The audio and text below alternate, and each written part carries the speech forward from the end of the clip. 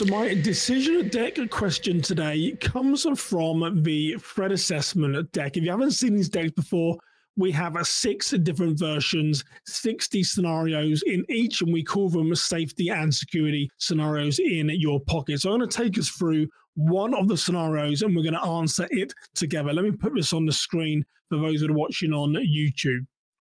So the question is, or the scenario is, a churchgoer's violent partner discovered their secret plan to leave, and they may confront them at the church. How will you assess and manage the threat? Let me say this again. A churchgoer's violent partner discovered their secret plan to leave and may confront them at the church. How will you assess and manage the threat?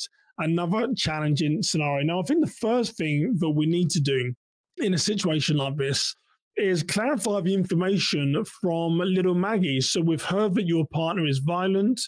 He might be coming to the church. How do we know this? Did the pastor overhear it? Did Maggie make a disclosure to the pastor? Did we hear this from the maintenance guy, the janitor, someone on the worship team?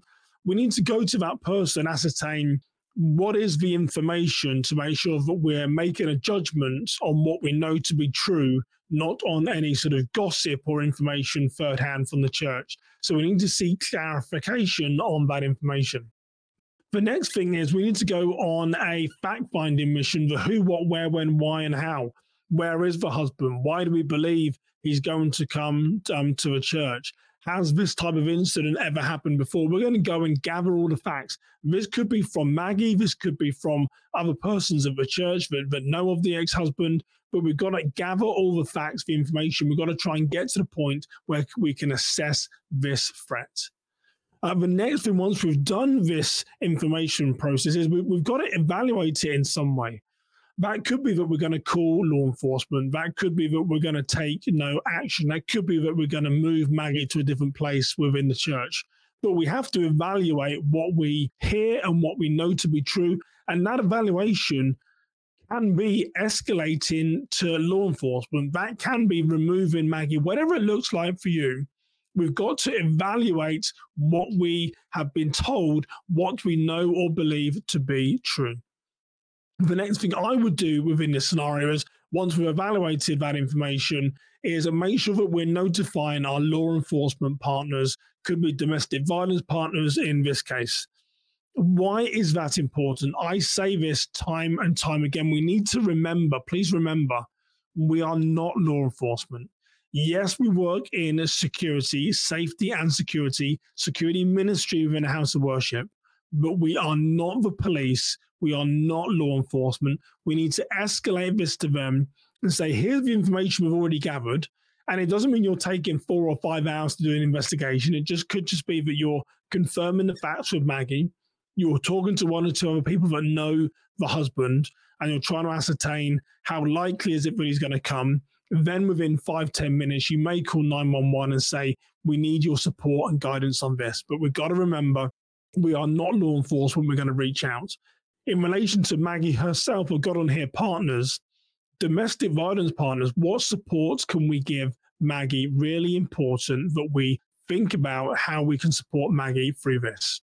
One final piece in this scenario card is that it does say the violent partner discovered their secret plan to leave. The violent partner discovered their secret plan to leave. The most at-risk time for Maggie is when she says that she is going to leave. The most at-risk time for Maggie is when she says that she is going to leave. So we need to consider how we're going to share that information internally. And I've got to hear about making a plan to mitigate that risk. Even once you've called law enforcement, does Maggie come into work that day? Does Maggie go and work in a different part of a church? What is your mitigation strategy going to be? Are you going to trespass this guy before he comes in? Are you going to get a restraining order against this guy before he comes in? You've got to think about what is your mitigation strategy, knowing that the most violent time for Maggie is when that she is about to leave and this person has discovered her secret plan. So these scenarios are never easy, and I just like to share my perspective.